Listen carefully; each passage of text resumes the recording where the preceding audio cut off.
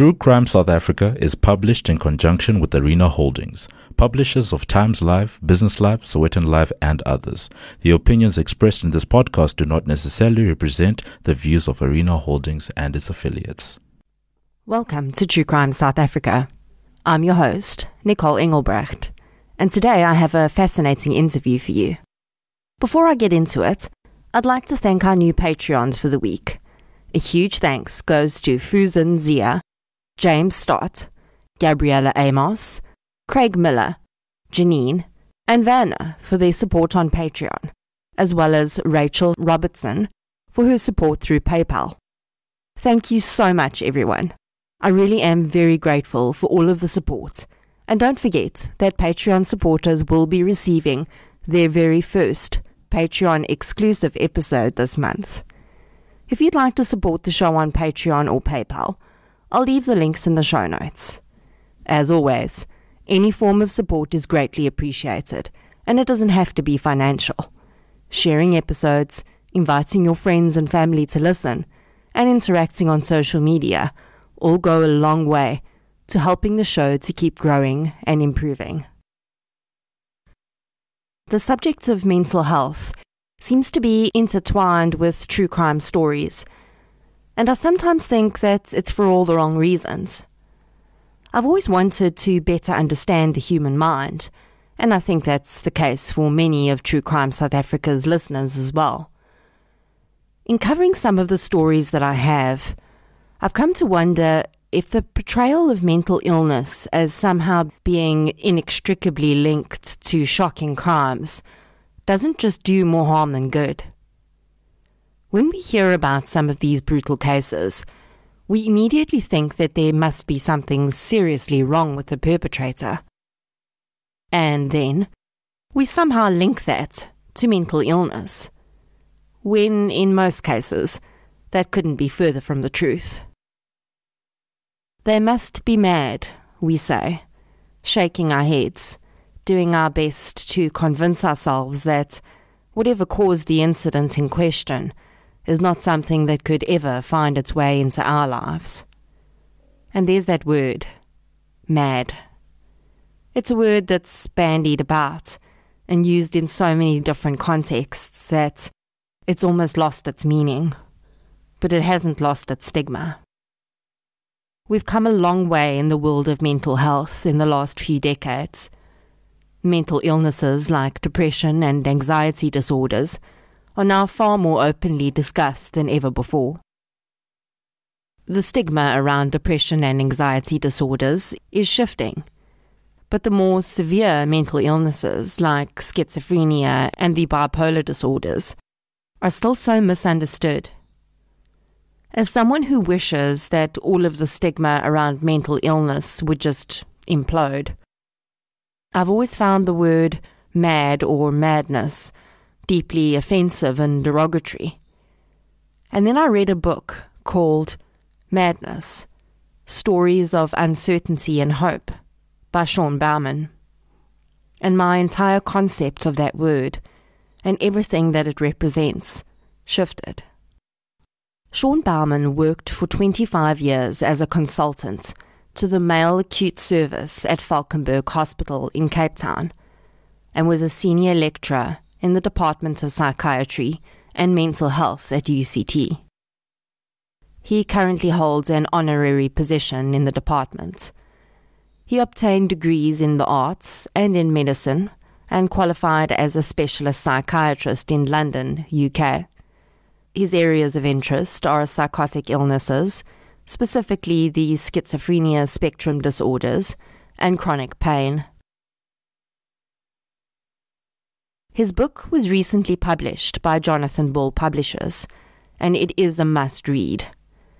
The book details his experiences in the field of psychiatry and his work at Valkenburg, and he pulls back the heavy curtain that so often shrouds mental illness and bears it all for the world to see.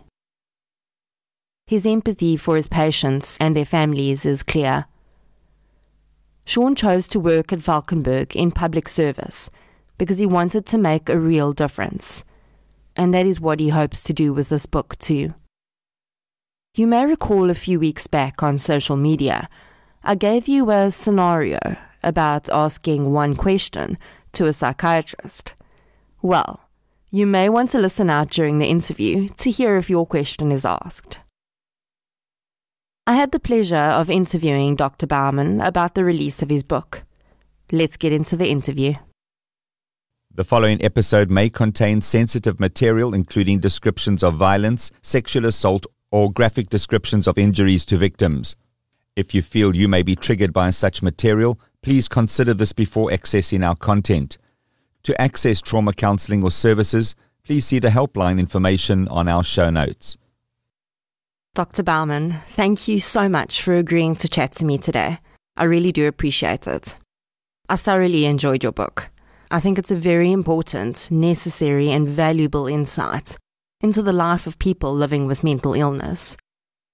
I think that people who don't have experience with mental health issues, either in themselves or someone they love, often have no clue what people go through, and I really think that your book brought that reality forward.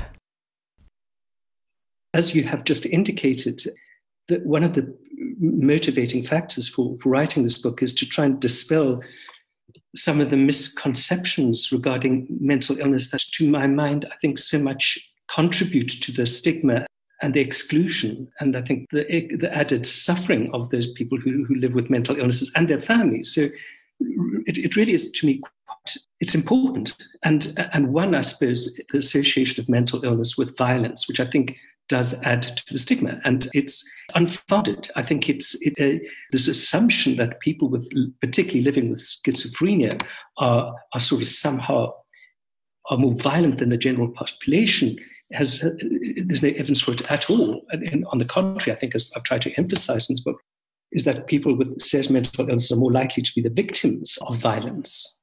So, and particularly, I think, in the media and in the popular media, there is a kind of careless, damaging association of mental illness with violence. Too often there's this sort of glib assumption, there was an extremely violent act, he must have been mad. And certainly in film, there is a constant troubling association. And it angers me, I suppose, because it's regarded as sensational, it's titillating, and it's false. So there is no reason to associate mental illness, and certainly severe mental illness like schizophrenia, with violence, or certainly with criminal behavior for that matter. And that's just the thing perhaps to clarify, is that my background is in general psychiatry. So I'm a generalist, I'm a general psychiatrist. So I simply deal with people with serious mental illnesses, as opposed to a forensic psychiatrist who deals more specifically with the association of mental illness with criminality. So in other words, for example, if a very serious crime, and I've got to emphasize a serious crime, is perpetrated, then some question might arise in the preliminary hearings that this might be complicated or might be owing in some way to a serious mental illness that diminishes one's criminal responsibility. And in that circumstance, someone would refer to my colleagues at Valkenburg, but in the forensic sector, for usually what is described a period of observation, usually about 30 days, when a panel is required to determine whether or not this person is criminally responsible for their criminal act. And if the decision is then made that somebody is not criminally responsible, and if it's been a serious crime and they're regarded as being at risk, or the population being at risk because of this criminal behavior, then they might or might not be declared a state patient and stay in the forensic system of the hospital. Okay. Thank you. I think that clarifies the process nicely for us and explains the different roles of the different psychiatrists. Dr. Bauman, you also wanted to clarify the difference between psychiatrists and psychologists and the methods that they use, which I think is very important from an educational perspective for us to understand. I think it's important also because one of, again, misconceptions is that people with severe mental illnesses sort of languish in Falkenberg Hospital indefinitely. That doesn't occur at all. I'm in the general site, so the average length of stay is roughly about 4 to 6 weeks. I think that, again, the misperception might be arise out of a confusion with the general and this forensic sector, because in other words, if somebody's declared a state patient, they would then, for lengthy periods of time, stay within the hospital, but allowed very often out once things have stabilized on leave of absence. But on my side and the general side, the admissions are relatively short, roughly about 4 to 6 weeks. The other misconception that concerns me is this, which arose, I think, from your listeners' questions, was this notion of psychoanalysis. I'm a psychiatrist, which means that I'm a medical doctor. In other words, spent 7 years in training as an undergraduate, and then specialized for 4 years in the domain of psychiatry. So that's what a psychiatrist is, as opposed to a clinical psychologist who would spend 3 years doing an undergraduate degree and then a postgraduate, usually 2-3 years, to become a clinical psychologist. They're not medical doctors. And very few, and certainly in the public sector, very few psychiatrists practice psychoanalysis. It's really more my colleagues in clinical psychology that practice psychoanalysis, and that would almost invariably be in the private sector. So in my practice, dealing again with Sarah's mental illness, in particular schizophrenia, really psychoanalysis has little or no role at all. It's burdensome. This assumption that psychiatrists analyze people is just nonsense. And I'm sure that you've had to deal with that misconception throughout your entire career. I thank you for sharing that. Whenever I interview experts in various fields, I always try and glean this type of information because I think it's so important for lay people, and I include myself in that pool, to be properly educated about these things. The more we understand, the more we're likely to break down the stigma, I think. Exactly. And I've said this, the motivating factor for this book is really to try and dismantle all the various misconceptions that contribute to stigma. Absolutely. And I can imagine how you've had to witness the negative and isolating effects of that stigma on the patients and their family.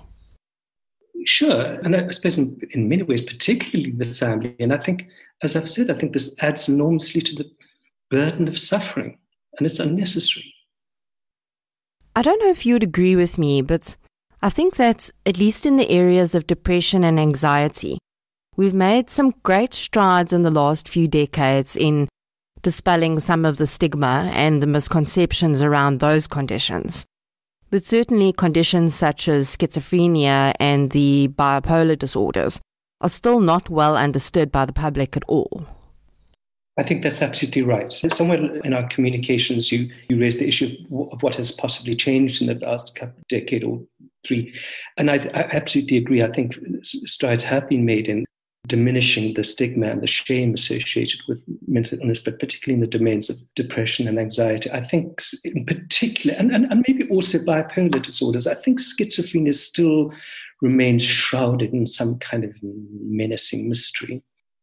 Yes, and I could be wrong, but I think that many people still think that having schizophrenia means that the person has multiple personalities, which is of course not the case at all. It's absolutely, again, if that could be emphasized time and time again, it's absolute nonsense. And it's just a stuff of fiction, but it's extraordinary to what extent these ideas are still prevalent in the community. I tend to think that perhaps that misconception arose from people with schizophrenia sometimes suffering with auditory hallucinations or so-called hearing voices. And maybe somewhere along the line in folklore, that got translated into there being a separate personality or personalities. Yeah. Well, except that some incredibly popular and sensational films were made presenting schizophrenia in this way. Yes, absolutely. That's very true. And I think it's so damaging and really just irresponsible. So it's really important that at any opportunity, we try to set the record straight. So that's my mission. And that's fantastic. And that's really why I wanted to interview you, and why I think this book is so important. It needs to be read by as many people as possible, because it dispels those myths and also just makes one think differently about mental illness and mental health. There's a portion in the book where you pose the question, what if so-called madness is not what we think it is, but rather just a different sense of self? That really made me think differently about these issues. So what motivated you to specialize in psychiatry? I did an undergraduate degree in literature and philosophy, and then, of course, got into a rather predictable panic when I'd finished that about what I was going to do. Decided that maybe rather romantically or naively decided I wanted to do something that might be useful in our turbulent South African society. So I started medicine and found it, after that background in the arts, really quite a struggle, actually, because it's a very different way of thinking. And I think found it very kind of determinist and mechanistic in a sense. And I felt it was very confining intellectually in a way, I suppose. Just for me, I'm talking personally. And so then, again, was after I graduated as a doctor, I explored a number of options, I suppose, practiced in many different specialities. And then I was in the UK at that stage and just thought it would be interesting to consider psychiatry for 6 months, but just to find out whether this might be something that would be sort of different, would be less sort of restrictive, I suppose, than sort of the biomedical approach. And it was just immediate. I was totally fascinated. And I think it's partly because of the mysteries of the human mind. I think it's one of the great profound mysteries of certainly medicine and maybe even science, the nature of our consciousness and its derangements. So I found psychiatry just totally fascinating. So intellectually, as much as finding these maladies, and particularly psychosis, deeply mystifying and troubling and intriguing. So that's how it happened. I had absolutely no intention. I didn't dream when I was an undergraduate in medicine of becoming a psychiatrist. I think that is so true. I guess by studying the human mind, the possibilities of what you might discover are pretty much endless. Because although we do know so much, we also know so very little. Perhaps it's just something I do want to emphasize, that I think sometimes, again, one of the sort of truisms or platitudes about psychiatry is that nobody knows what's going on. One sort of response to that is, should we be surprised? Because we understand generally that the human brain and mind and consciousness the human brain is the most complex entity in the known universe. I mean, as I've just said, consciousness remains one of the central mysteries of science. So should we be surprised that we have great difficulty in making sense of these phenomena when we don't really have a clear understanding of, in fact, how the brain works and how consciousness arises? Yes, that's very true. And it's a fascinating field of study. So why did you choose Valkenburg? Or did Valkenburg choose you? I'm a UCT graduate, and I think I mentioned I finished my specialist studies in London in the UK, and it was 1992. It was the change. The apartheid system was ending, and there was a new beginning, and I was very sort of excited by that and full of hope, and decided I wanted to come back and try and make some sort of contribution. So I wanted to work in Cape Town, where I come from. And maybe you do know that Valkenburg is associated with the University of Cape Town, with the Faculty of Medicine. So it's a teaching hospital. So I wanted to, and UCT was my university. So I wanted to work in the public sector and also work in an academic context. So Valkenburg seemed the right place for me. And I think that's commendable, because you surely would have had an easier time of it in private practice. And most psychiatrists are, in fact, working in the private domain. Gosh, I don't know what the current figures are, Nicole, but I think probably the majority of psychiatrists qualifying are in the private sector. Some years ago, and I think it was about 60-40, but I think it's probably around about that. It's a minority of who practicing psychiatry are work in the public sector. I guess that's probably got a lot to do with the difficult circumstances and lack of resources that comes with working in the public sector. Yeah, certainly. There really are two different worlds. And that might upset my private colleagues, but I think also in the field that I deal with, which is really the most severe forms of mental illness, there isn't provision made in the private sector. So the private hospitals aren't registered to admit involuntary patients. So in other words, the most extreme forms of mental illness invariably land up in the public sector in the units where I worked. And maybe I should also emphasize, even with bipolar disorders, it really had to be the most extreme, uncontrollable forms, because the vast majority of people with bipolar disorders, I'm sure, are managed in the private sector. Oh, right. Okay. That makes sense.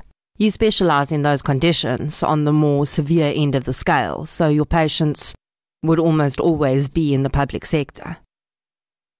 In your role, from what I gathered from your book, you would have often had the same patients moving in and out of your care, with them having been well enough to be discharged and then relapsing for whatever reason and needing to be readmitted.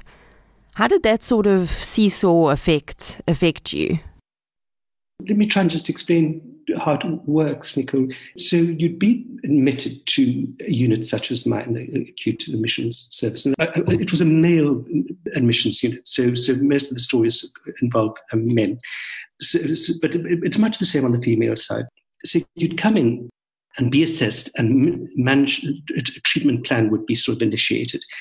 And then, as I've indicated, after, say, about a couple of weeks, 4 to 6 weeks, so you out into the community to either attend an outpatient clinic associated with the hospital, or preferably in a way in the community clinics. In other words, you didn't have to travel into the hospital. So you'd be managed at any one of these community clinics distributed through the Western Cape, and be seen regularly on a monthly basis, usually by a community psychiatric nurse, or maybe every 3 months or so by a supervising psychiatrist. That's the principle. But what then happens is, for a host of reasons, things fall apart. And that's very often for people don't get to the clinics. It's too difficult. It's costly. They're waiting. There's a queue. Very often one feels that one's recovered and treatment is no longer necessary. So in other words, non-adherence to treatment is an important factor that contributes to relapse or things breaking down. But another important factor, certainly here in the Western Cape, is substance abuse. And that's really is a big, major problem for us. And once that happens and people start, particularly the two drugs that are particularly problematic are cannabis or dagga and antiqual methamphetamines. And those two substances contributed enormously to this relapse, or to the breakdown of the plan, and requiring very often a readmission to the unit. So very often, I'm afraid so, there is a sort of a revolving door situation where people come in, they manage for a couple of months, and back they come, get treated, and out they go again, which I think is burdensome for the service, but certainly, of course, for our patients and their families and communities. With regard to the use of illicit drugs in these patients, how does it actually affect their relapse? Is it mainly because they will then stop using their medication, or do these drugs actually make their symptoms worse? It contributes directly to the psychosis. Again, that's also perhaps something that I just need to emphasize, Nicole, is that there's a clear causal association between particularly cannabis and schizophrenia. In other words, particularly if you at a younger age, and particularly it's related to the frequency of use and the concentration of the THC, but there's a 2 to 3 increased risk of developing schizophrenia following exposure to cannabis or dagga. So it really is There's no doubt about it. It's not a controversial issue. It's established. Okay, yes, that's a very important point to make. Because really, when people are experimenting with cannabis for the first time, in most cases it's during their developmental years. That's very valuable information for the public to have, I think, because then one can make an informed decision. As we move into this period where the use of cannabis is going to be less restricted, I think it's important to know how it can impact certain people so that it's not used in those developmental years, then that we know about the link with the developments of schizophrenia in those who might be predisposed. So you've already established for us that the risk of people with conditions like schizophrenia becoming violent is actually very low. And there's a far greater chance that these people may actually become victims themselves because they're more vulnerable. Yeah. And as you might have gathered from the book, Nico, I think if there is violence, it's much more likely to happen within families. This notion of the madman on the streets just randomly attacking is extremely rare. I mean, as I'm talking to you, I'm struck to think of any such circumstances. If there is violence, it's very often within families rather than with total strangers being involved in a psychotic attack. And I guess even in those cases, the violence is actually unintentional because it's very likely caused by the delusions that the person's experiencing. Yes. So to go back to what we were talking about earlier, in that case, and if it's a serious assault, then those patients would be in the forensic system because they would be considered not criminally responsible for their action because they were acting according to their delusory beliefs. What changes have you seen in the type of patients you are seeing or the circumstances around their illness in the last 25 years? Have you noticed any type of shift, perhaps due to changes in our society? That's an interesting question. I'm really not sure. I think possibly substance abuse is contributing more and more to the burden on the mental health services. And that's in itself, I think, is symptomatic of a whole host of changes taking place in our community. And I'm referring to the Western Cape now. I think in terms of the nature of the illness, no, there's certainly been a steady reduction in hospital beds. And with that has been necessary the increase in the provision of community services. So that's been a major problem for us providing a clinical service, is that, just to go back to this issue of relapse or things breaking down, there is an inadequacy of the provision of community mental health care services following a reduction in hospital beds. And I must perhaps emphasize that this is a global phenomenon. It's something I'm sure we are all aware of that's happening throughout the world. But it's a cynical thing, and it bothers me. This is some sort of notion that by shutting down hospital beds for mental health care, that it's a cost-saving exercise. Yes, and then it just exasperates costs on the other end of the scale, and the non-monetary costs as well, costs that we can't recoup. Yeah, absolutely, yes, yeah. Perhaps just to follow on from that, I think I've tried to describe it in this book, that it was very difficult for me and my colleagues when the patients would come to us and get better, and there's a waiting list. I mean, waiting list of sometimes 20, 30 people waiting to get into the hospital. And we say, we've got to discharge, whoever it might be, because he's stable now, he's well enough. And the family would say, but you know what's going to happen, doctor. Things are going to break down. He's going to stop taking his medication. He's going to start taking drugs. And you know what's going to happen. It's going to break down again. Why don't you keep him? And we say, we can't. We can't. We need the bed. And I found that certainly personally very difficult. And that certainly is, if I think of the last 20, 30 years, that's becoming more and more of an issue. That must be very difficult. And you would think that as awareness of the importance of mental health services grows, that these resources would be increasing. But the opposite seems to be happening. That must be really hard for you and your colleagues, because these families are looking to you for a long-term solution, but there just isn't one to be offered. At what points did you consider writing this book? Or was it something that you always knew you wanted to do? I think for a long time, I've become increasingly sort of frustrated and exasperated by misrepresentations of madness. And maybe we can talk about why I've used the word madness, but of mental illness and the degree to which that contributes to suffering. And I suppose I started thinking that it's really part of my responsibility. There's some sort of duty that I have to do what I can to dispel some of these misconceptions. So I suppose it became part of my work in a way to try and change, to rethink madness, to change these damaging misconceptions. So I'm not sure if you're aware, I wrote a short opera in 2017, which was part of this whole project, I suppose. It's up there on YouTube. It's called Madness, Songs of Hope and Despair. It was produced at the Baxter, presented at the Baxter. Anyway, so that was part of the project. Oh, no. No, I didn't realise that.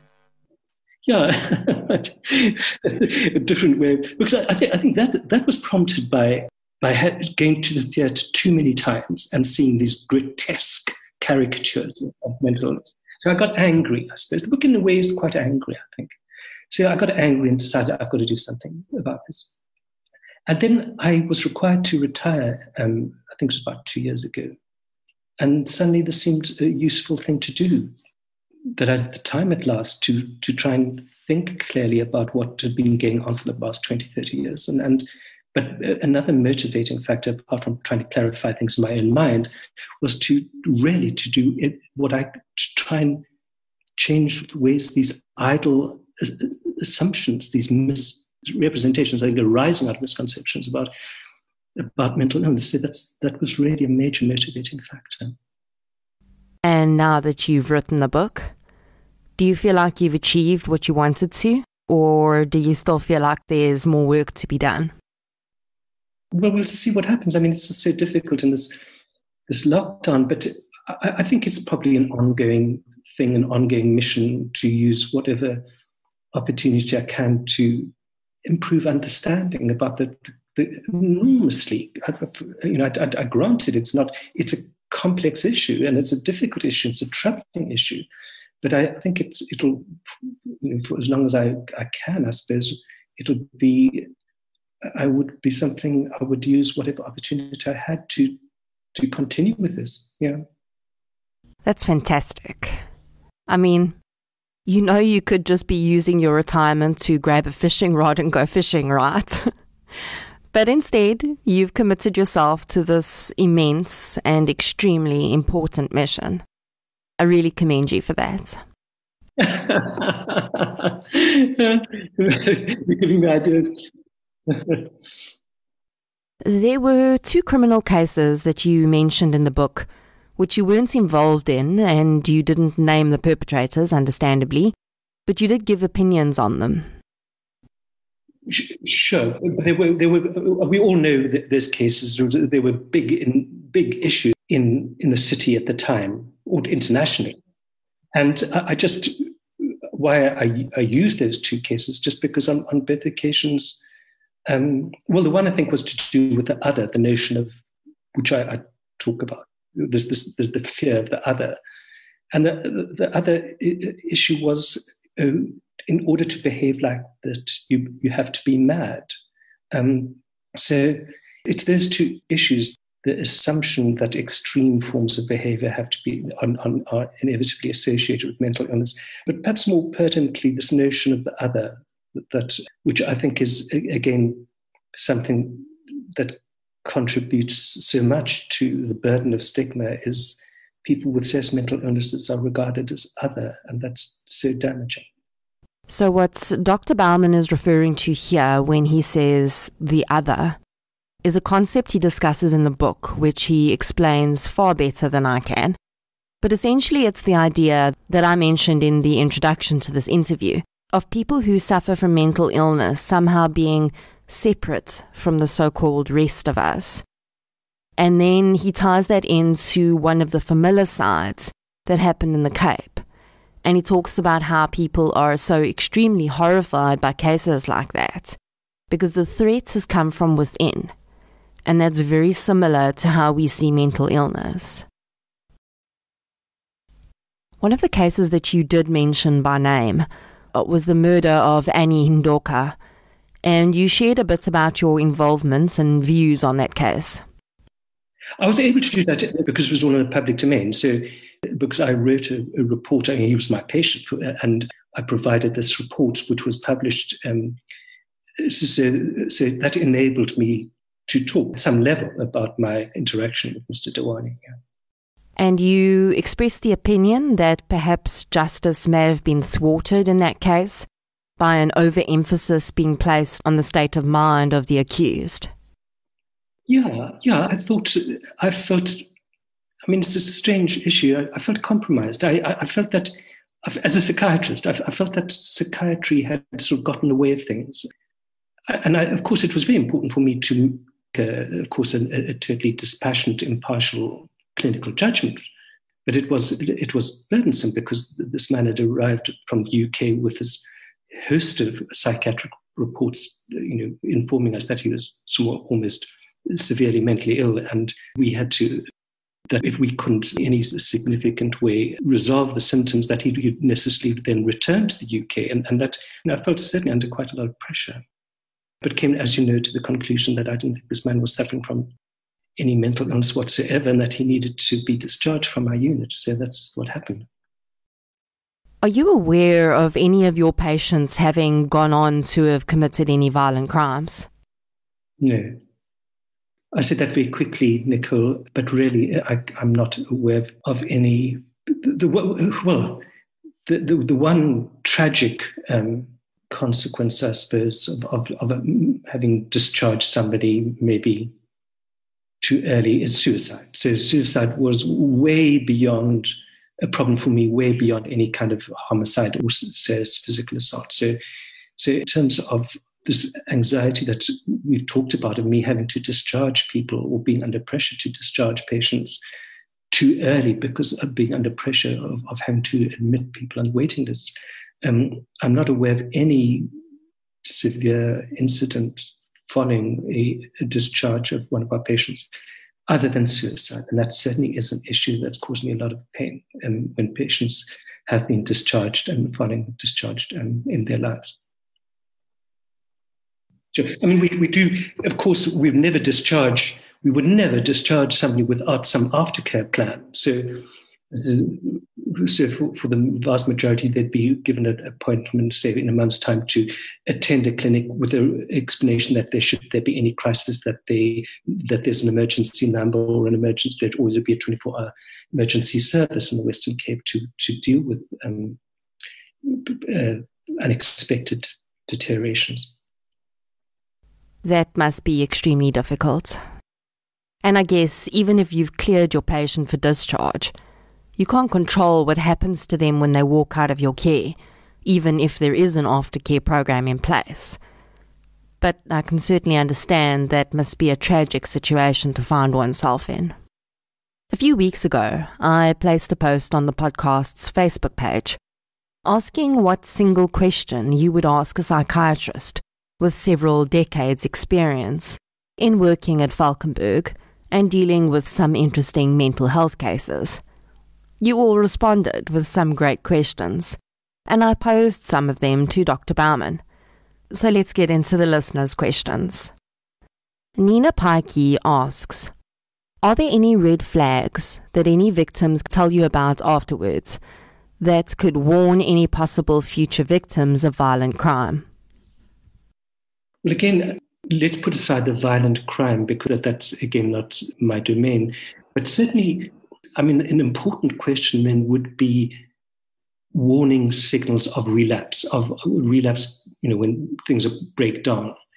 And very often that would be increased sort of withdrawal, that somebody, a loss of spontaneity, that somebody who's been engaged with the family, with friends, and being active would slowly start to withdraw, to neglect themselves, to become increasingly uncommunicative.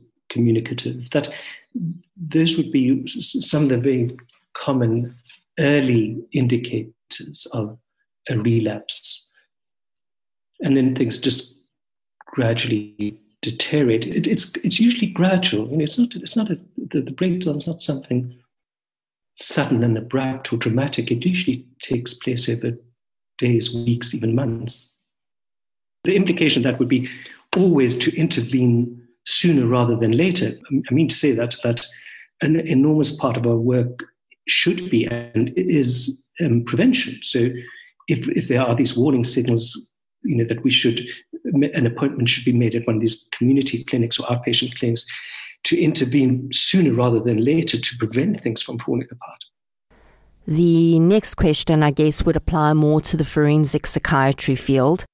But Deirdre Conradi asks, what were the circumstances these criminals grew up in, and did they grow up with loving parents? Again, I'm speaking as a journalist, but there is a clear association between poverty and socioeconomic deprivation and mental illness. And so what I mean is that people who come from deprived backgrounds are at risk of developing a much higher risk than the general population of developing mental illness. In situations of dire poverty, of a kind of breakdown of community and sort of social dislocation, there is then certainly would be an increased risk of dangerousness.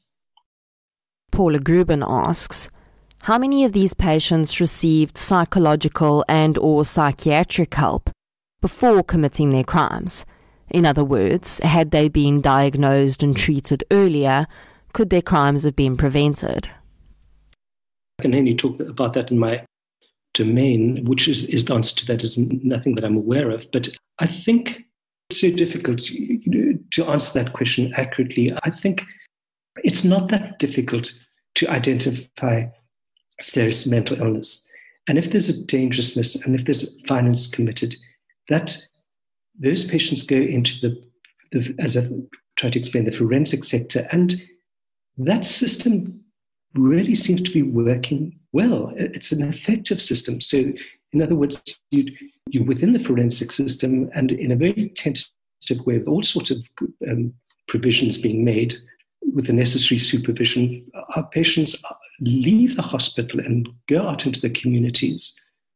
And I'm not aware of any traumatic event that's taken place amongst patients that have on leave of absence from the hospital.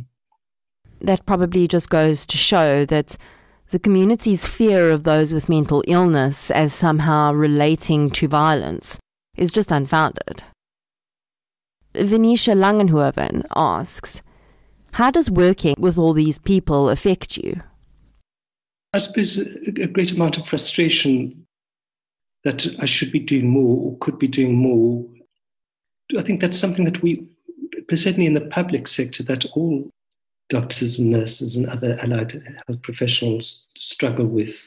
And I suppose it's just that, again, is always a professional difficulty of how do you contain stuff, not shut it out, but compartmentalize things in order not to become overburdened and then become so sort of incapacitated that you can't be helpful. I suppose it's a bit of a struggle, but it's important. I mean, there's no good us as professionals becoming sort of overwhelmed by the burden of things so that we can't make a useful contribution.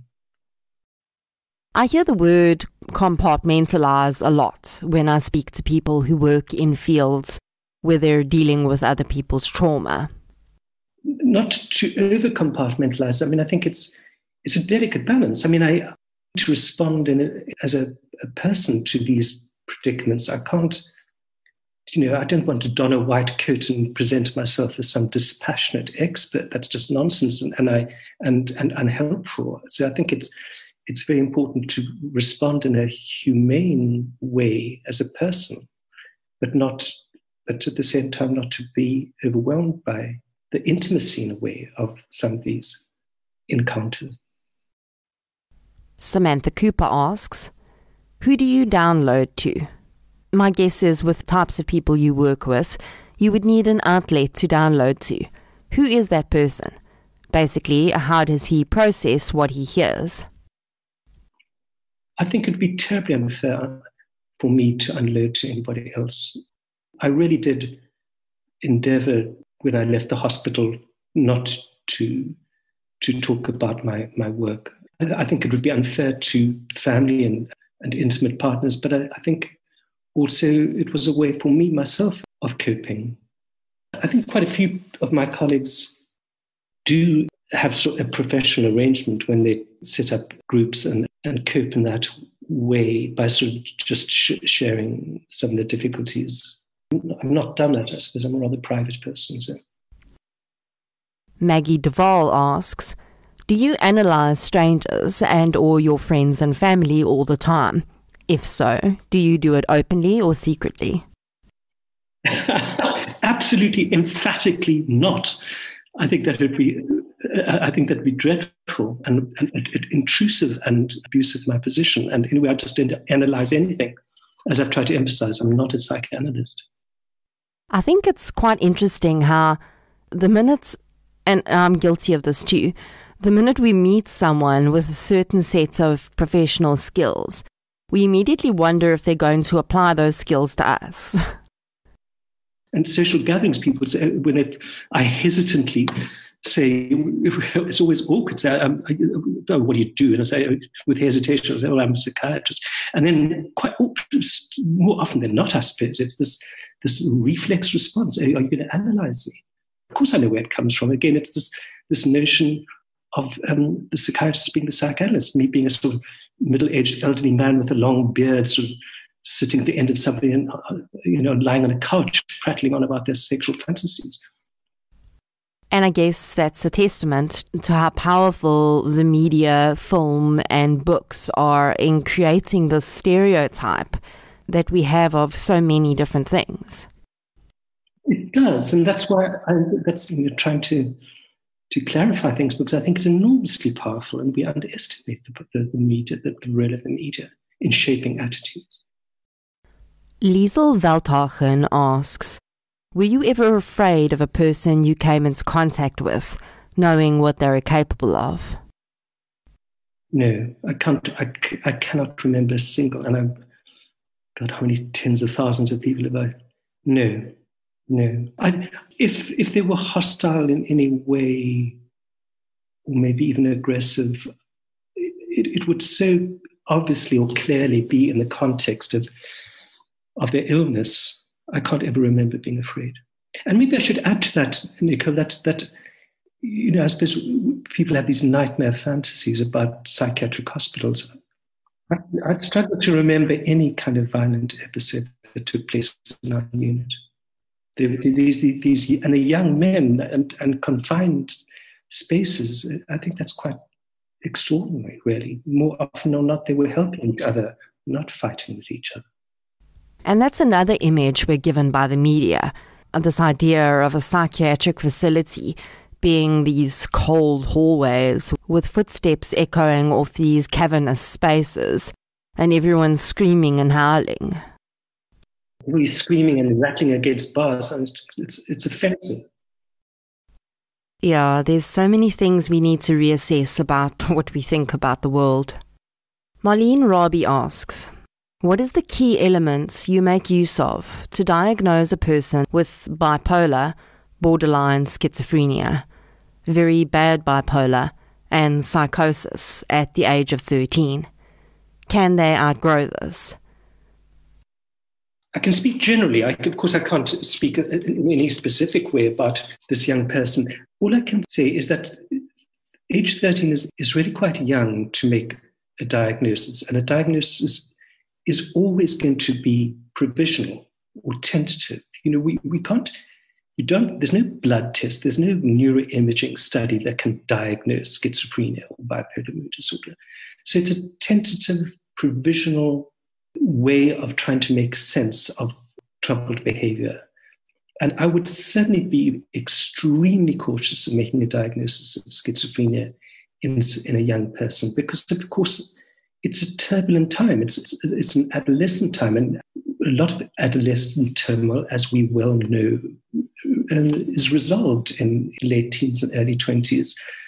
So, I can't talk about this, of course, this specific situation, but I do want to emphasize that the great caution we all need to use in invoking this notion of schizophrenia, and it's always going to be tentative and provisional. The situation would then just to watch very carefully and to be extremely conservative in our approach, because as we have been discussing, the problems that are innate in making a diagnosis of schizophrenia, it's a burdensome diagnosis. And so I think for me, as a professional who's dealt with this for so many years of my clinical life, I think it was always for me important to make that absolutely clear to patients and their families that it is a tentative postulate in a sense. And we must always keep an open mind, and we must always be hopeful.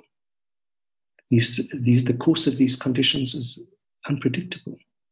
I mean, again, with all the hesitancy of not knowing any details whatsoever, but I would, even at a much later stage, I would say to patients and families that almost the language I would use would be, we can't be absolutely sure, but this might very well be something we call schizophrenia, this is what it means, and let's just wait and see. Treat this in whatever way necessary to prevent things from possibly developing out of control.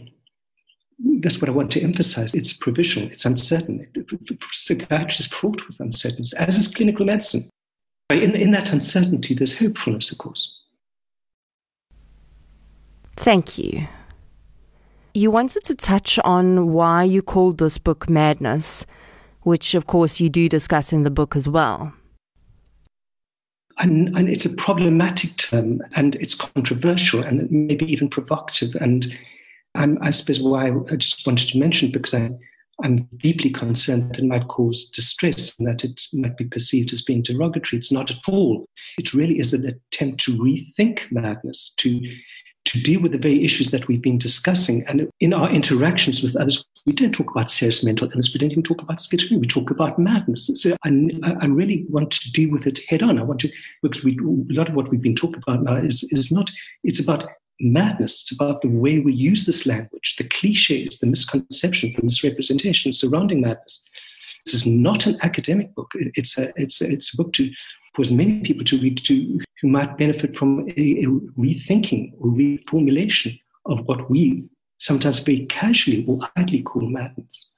A lot of the book is about the terminology, the term madness, and the notions about madness. I can't avoid it. I can't use any kind of, it would be unhelpful for me to use any other academic term or any other euphemism or cliche. And I think that's very important. I think the word gets bandied about and perhaps not always used intentionally to be hurtful, but we don't realize the enormous spectrum of implications that are in that single word. And also, when that becomes the way you define yourself, that becomes very harmful as well. But that's right, and I want to deal with that, because I think we do use the word often and we use it carelessly, and it becomes interpreted as being dismissive. Oh, he's just mad. It's dismissive. So in a way, it's an attempt to reclaim madness, to restore some dignity to it, to this notion. Is there anything else about the book that you'd like to discuss or share about? I think I would just like to draw attention to the artwork, the illustrations, because I do think that's an important complement to the text.